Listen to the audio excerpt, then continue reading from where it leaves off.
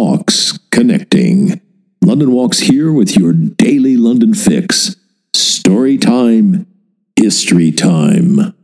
It's impossibly complicated, so I'll make it simple.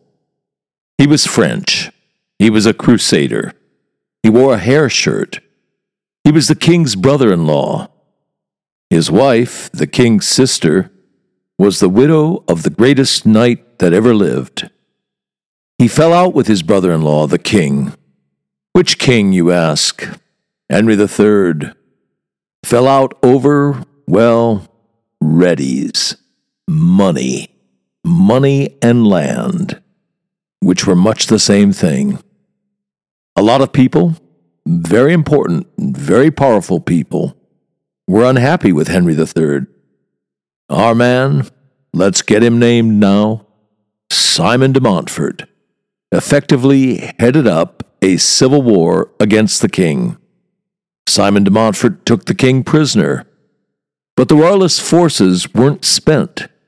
They were regrouping and gathering strength. Simon de Montfort needed help. So he summoned to London, to Westminster Hall, 2 knights from every shire and 2 burgesses from every free town. They met at Westminster Hall on January 20th, 1265. And that assembly marked the birth of the Mother of Parliaments. The idea, the purpose of the assembly, was to rein in, put a check on the crown and its forces. Simon de Montfort was effectively the man that year. Well, part of that year. He was effectively the ruler of England. Henry III was feeble and aging, and in any case, Henry III was in Simon de Montfort's custody, so he wasn't much of a threat. But his towering son was. Simon de Montfort had made the mistake of letting the future Edward I escape, and he was a formidable foe.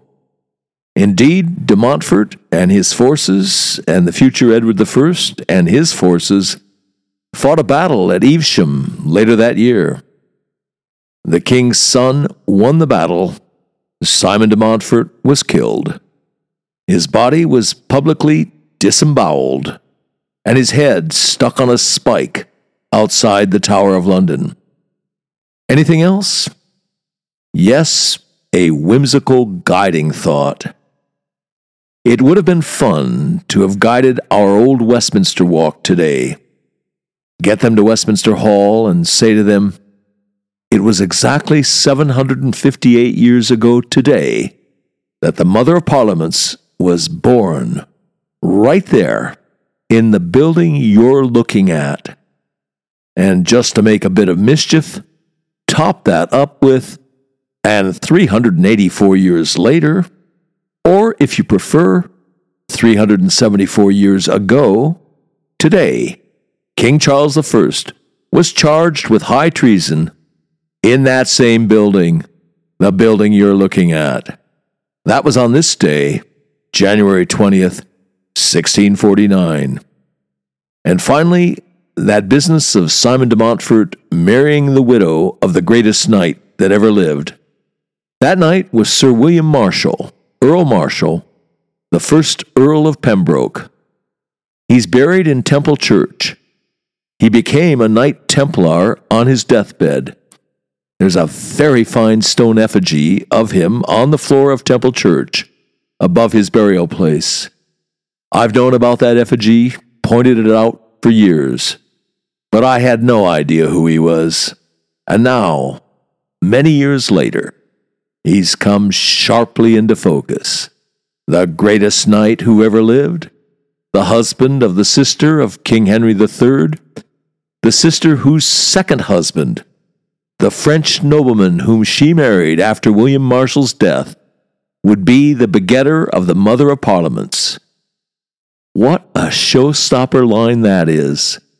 That may be the best missing piece of all to the London puzzle. Well, my personal London puzzle. This city, the well never runs dry, A London education never ends. You've been listening to the London History Bulletin for January 20th, emanating from www.walks.com,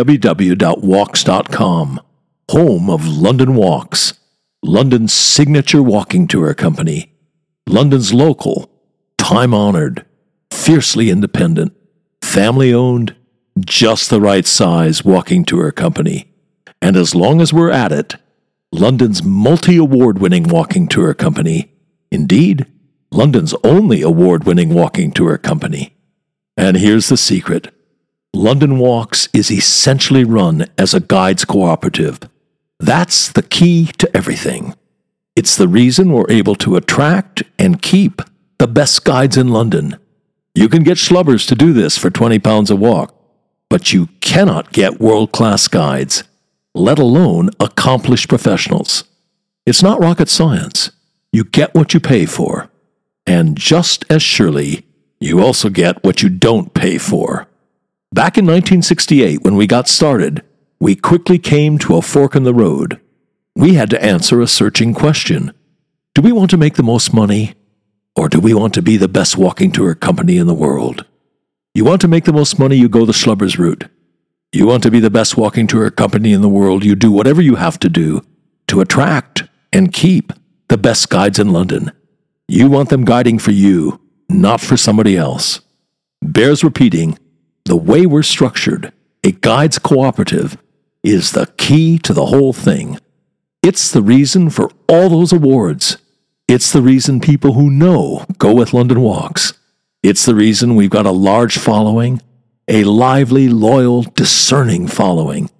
Quality attracts quality. It's the reason we're able, uniquely, to front our walks with accomplished, in many cases distinguished professionals. Barristers, doctors, geologists, museum curators, archaeologists, historians, criminal defense lawyers, Royal Shakespeare Company actors, a bevy of MVPs, Oscar winners, people who've won the Guide of the Year award. Well, you get the idea.